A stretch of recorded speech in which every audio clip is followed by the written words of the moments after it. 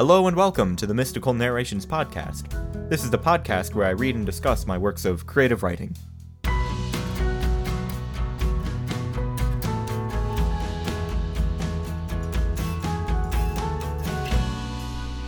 In this episode, I read and discuss an older short story of mine called The Golden Pocket Watch, about a spaceship racer who battles with grief and must make up for his action that got his brother killed. I hope you enjoy The Golden Pocket Watch.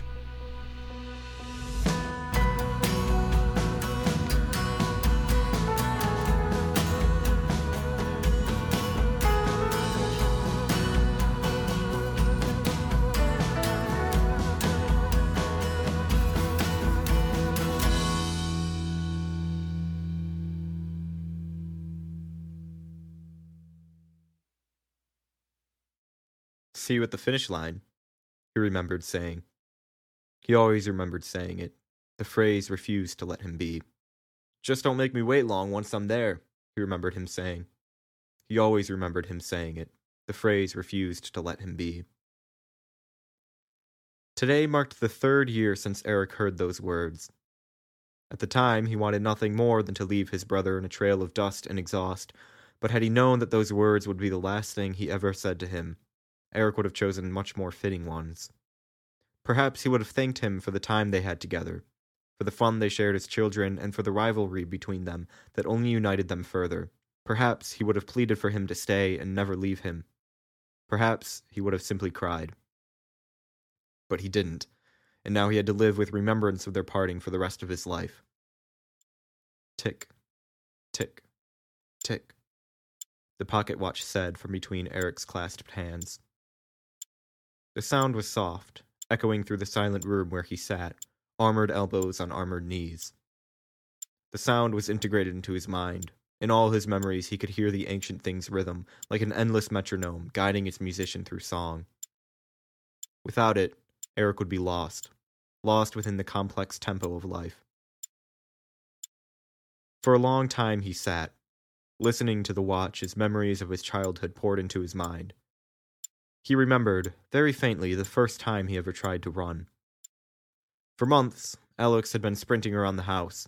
The relentless energy of his 3-year-old body was no match for Mother, who always had to retrieve something from the kid's mischievous hands. And Eric, unable to do anything more than watch from his high chair, longed to join the chase. From stories his parents told him, Eric knew that his first steps were an attempt to try and run to Alex, who had just taken his moonbeam spaceship replica. Of course, it didn't work out too well for him, and it was unfair that his older brother had so much more agility than he did. And so from the earliest time he could remember, Eric's life goal was to outrun his brother. Throughout their childhood, the two brothers constantly raced.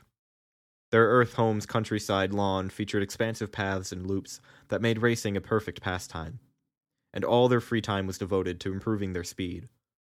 On Alex's mark, the two would sprint as fast as they could around their favorite track, and Alex would time them using the golden pocket watch he always had on him. The watch, along with an extensive lecture on its history, had been given to Alex for his 8th birthday. Their father, when he was around the same age, had received it from his father, who, likewise, received it from his.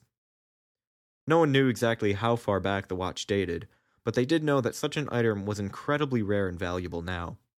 Mechanical clocks had gone out of style centuries ago, and even being able to read one was somewhat an art form. To even think about selling the watch was perhaps the most blasphemous thing anyone in the family could do. For centuries, its ticking accompanied their ancestors. Many lives were counted second by the watch, and as Eric sat listening to it, he thought how wrong it was that Alex had only heard a fraction of the ticks he should have. Tick, tick, tick, the watch continued saying. It was Eric's now, and he wondered how long the song it directed would last. 15 minutes, Eric, Stan's voice called suddenly from Eric's helibrace as the metal band around his wrist lit up with blue energy. She's prepped and ready for launch. Eric unlocked his hands and clicked open the watch's round face. The time read 11:45. Just 15 more minutes, Alex, Eric thought, slipping the watch into the breast pocket of his black suit as he stood. He could just barely feel the percussion of the watch on his chest as he stepped over to the locker, its door still wide open. Reaching in, he pulled out his helmet and looked at the silver visor that stretched across the sleek front. His bent and distorted reflection stared back, its blank expression haunting him. Removing his gaze from the visor, Eric shut the locker and turned around. His boots clicked in a lonely cadence as he exited the room. The hall was illuminated only by the lights from the room behind him, and so long shadows stretched across the tiled floor. His own shadow's proportions were of inhuman height and slimness, and the sway of his arm that didn't hold his helmet to his side looked grossly exaggerated. As Eric passed by the slim windows that lined the walls, he looked out upon the night sky. Little dots of light flew this way and that, large orbital transports just specks to those on Earth, and the stars that dotted the black void above shone through wispy clouds. The radiance of the full moon glowed like the headlight of Alex's bike did the first night its humming engine pulled through the summer fog into the driveway. As soon as Alex was old enough and had saved enough to afford one, despite his parents' approval, he bought a hoverbike. Eric knew he had always wanted one. His older brother was always telling him how much he longed for the freedom and speed a bike could give him.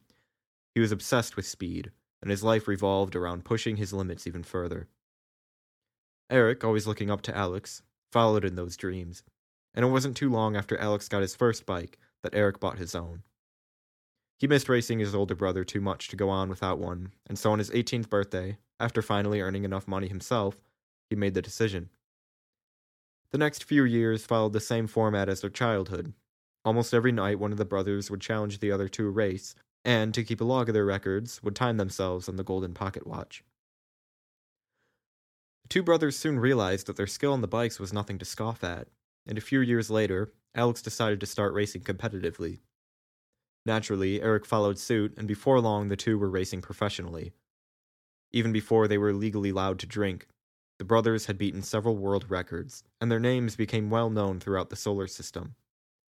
After all their competing, however, they found their only true competition was each other.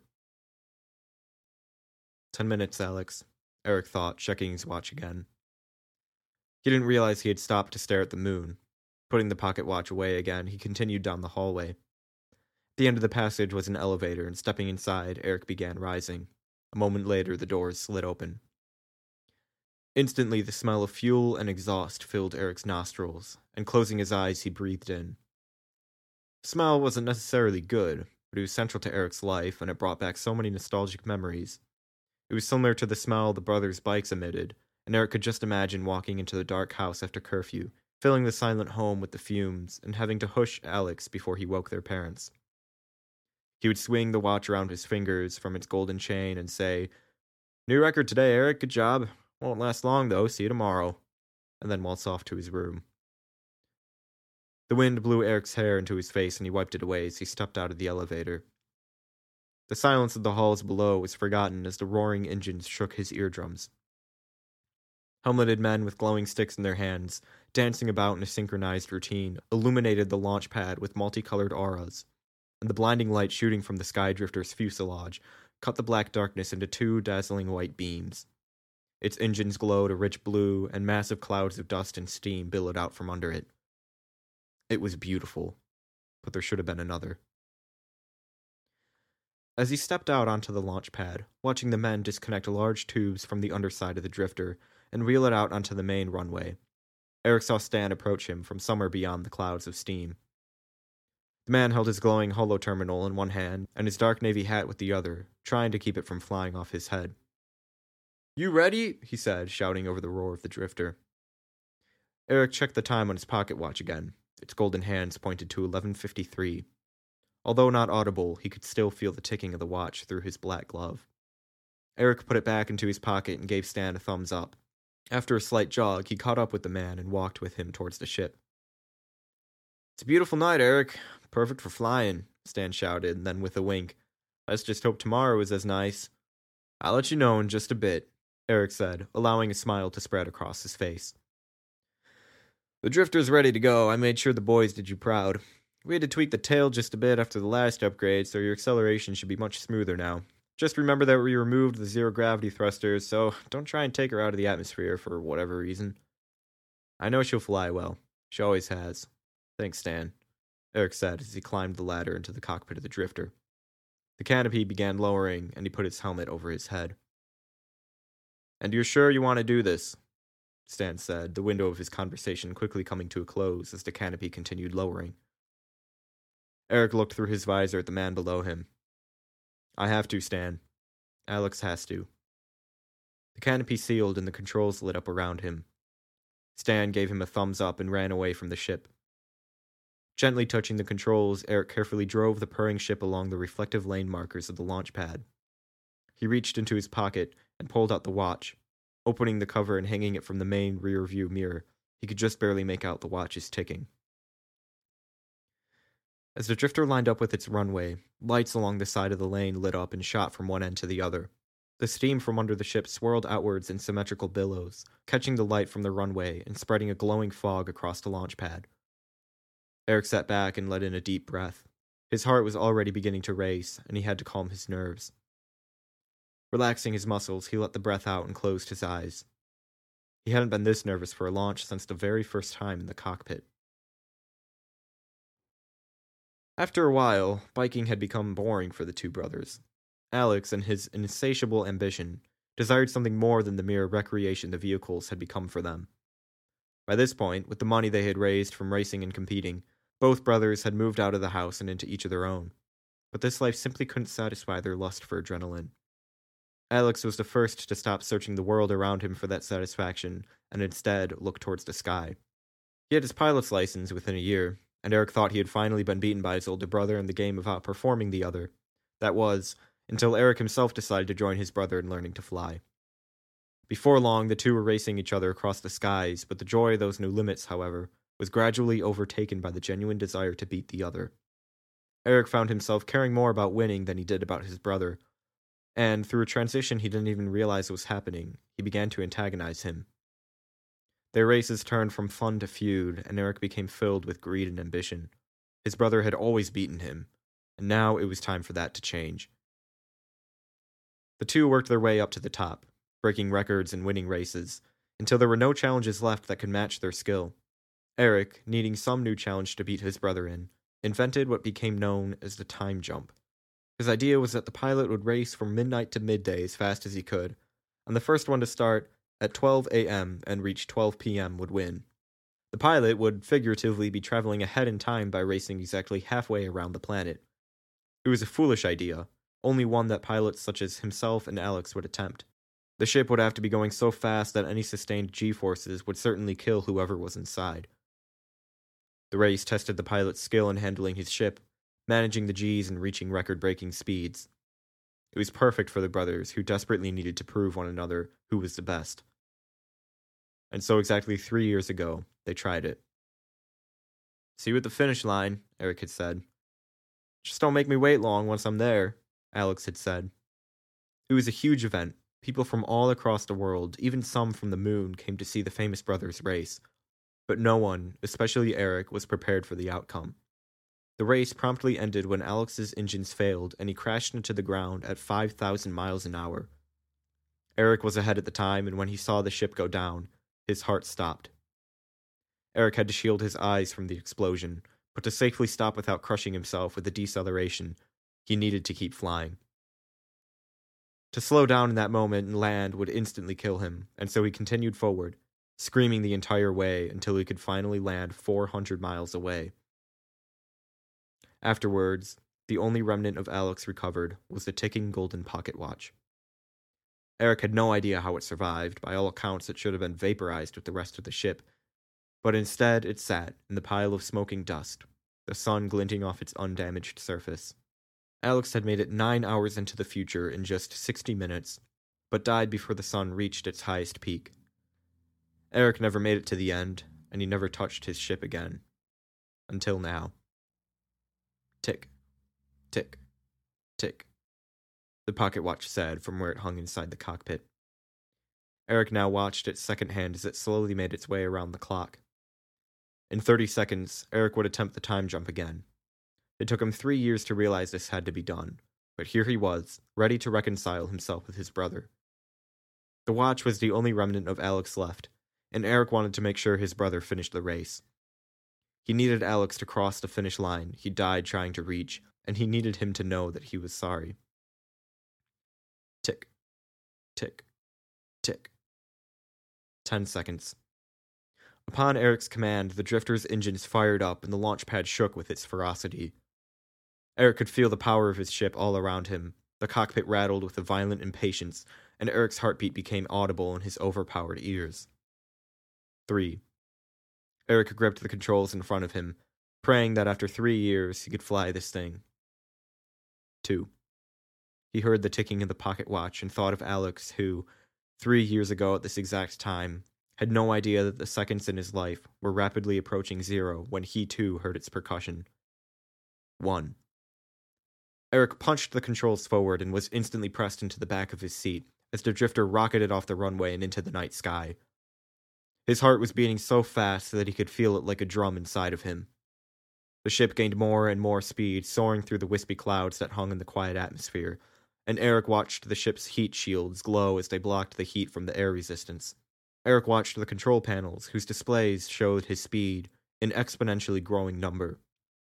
The world around him became a blur as the G's began blacking out his vision. Eric was only barely able to hold on to his consciousness, but he continued pressing the controls forward. Soon 1,000 became 2,000, and 2,000 became 3,000. The boulder that sat crushing Eric's chest grew and grew, but he continued on. When his speed reached 7,000 miles an hour, he felt a few of his ribs crack. He couldn't hear his own scream of pain. His vision faded, he lost control over his breathing, and his hands began to loosen around the controls. Everything went completely black, and he slumped forward in his chair. As he closed his eyes, on the verge of passing out, a fleeting glimpse passed through his mind. He saw Alex's ship, a mere dot in the window of reflected sky he could see behind him. He saw a bright flash pulse from one of his engines, and he saw the ship fall towards the ground. He watched in horror the scene that played out in his mind every night.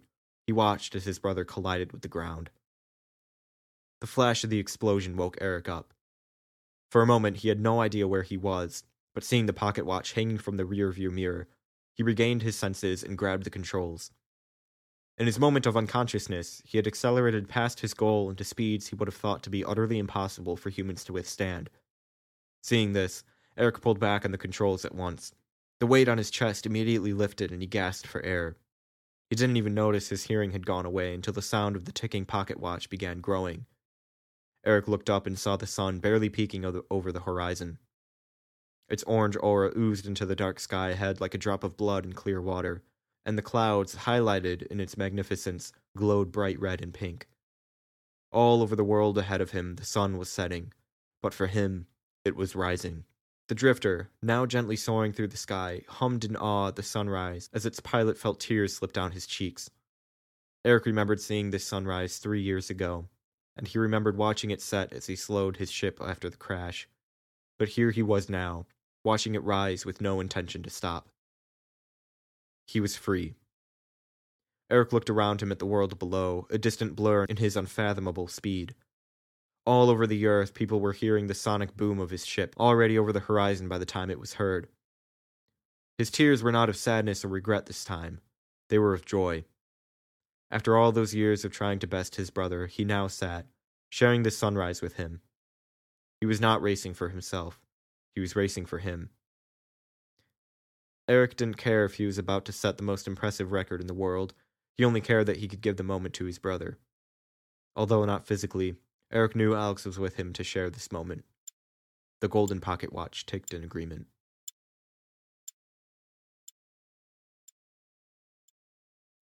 So that was the golden pocket watch. I hope you enjoyed. So this was the first thing I wrote in college. I wrote it last semester. And yeah, it was kind of coming off of a long period of not writing anything, pretty much from the first semester of my senior year of high school to first semester of college. I didn't really write anything, so it felt good to finally, sit down and finally write something.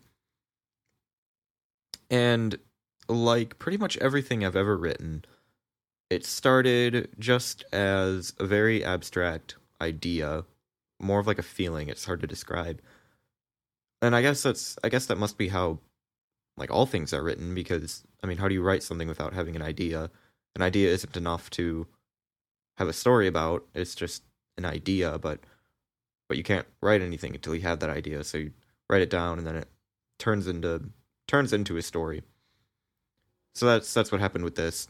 I was listening to actually the same thing as Stranded. I was listening to 65 Days of Static Music. I was like, wow, this sounds like a spaceship just flying super fast. So that's not a story idea, but it's just a very basic idea, and that was the only thing I knew when I sat down and wrote this. And so it's just kind of interesting how the creative process goes. I'm sure it's different for everyone, but for me, it's just kind of like, all right, I know that at one point in this story, I want to get to a spaceship flying super fast. That's the only thing I know. I don't know any characters. I don't know the world. I'm just going to start writing. And there's not really much thought into it, for me at least. It's kind of just like, I sit down and start writing. And so like the first thing I wrote were the first lines, see with the finish line. And so I didn't know sitting down to write it that it was going to be like a redemption story, writing about two brothers or a brother, avenging, nah, it's not quite the right word.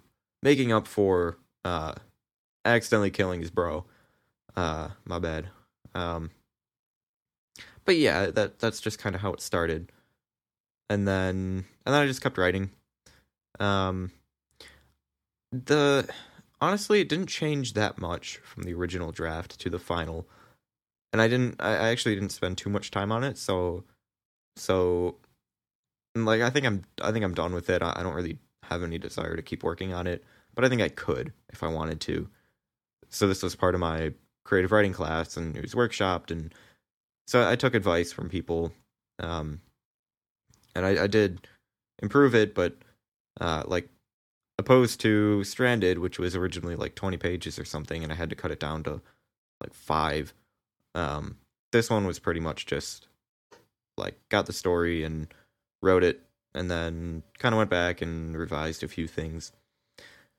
One thing that I thought about was taking away the sci-fi aspect of it and just making it a story in present time, because the format of the story doesn't, like, the sci-fi doesn't really matter.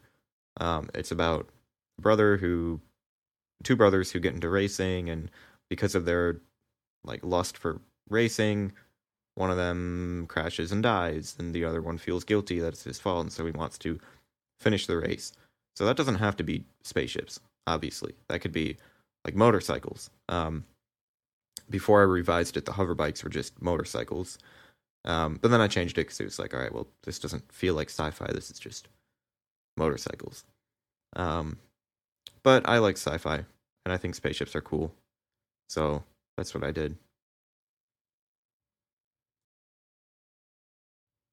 But I don't know. I'm pretty happy with this piece. I like it. I think I like the I like the golden pocket watch. I don't really know. I don't really have a meaning for it. What it means. I guess it just means like the I don't know. It just means how life exists, and I don't know. That's for you to decide. It's not my job. It's you. I write just some random crap, and then you think that it means something, and then make it up. But yeah, I don't really have a solid answer for what the golden pocket watch means or is, because it almost has like a magical sort of presence about it, in that, like, how does it still exist, especially after the crash with Alex? Like, it totally should have been vaporized. And so I definitely wanted it to have meaning. I didn't just write it without any desire to have meaning.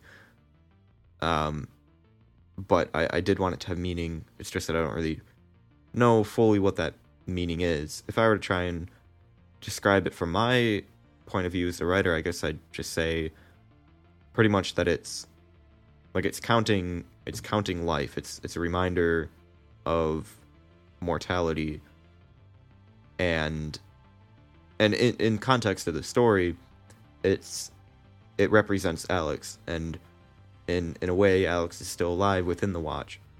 And I actually went through a couple different endings or different ideas, some of them being that the watch stops working after the race, and so that's supposed to signify like Alex finally being put to rest. The race has been finished, he's finished the race, now he can rest now. But it's also kind of a little ambiguous, like, ooh, that's interesting.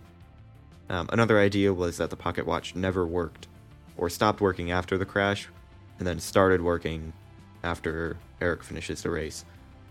But I don't know, I felt like it was too much of a change to get rid of the pocket watch ticking throughout the story, because it's a theme that like is there throughout the whole story. Eric hears the ticking of the pocket watch, and I liked how it unified everything, kind of, just this common theme that ran through everything, and so I didn't really want to change it that much. But I they were interesting ideas. I wonder like what people would think if that's how it was. But I think I'm satisfied with how I just kind of left it, and I hope you enjoyed it too. Yeah, I hope you enjoyed it, and I guess I'll see you in the hopefully I'll see you in the next episode. See ya.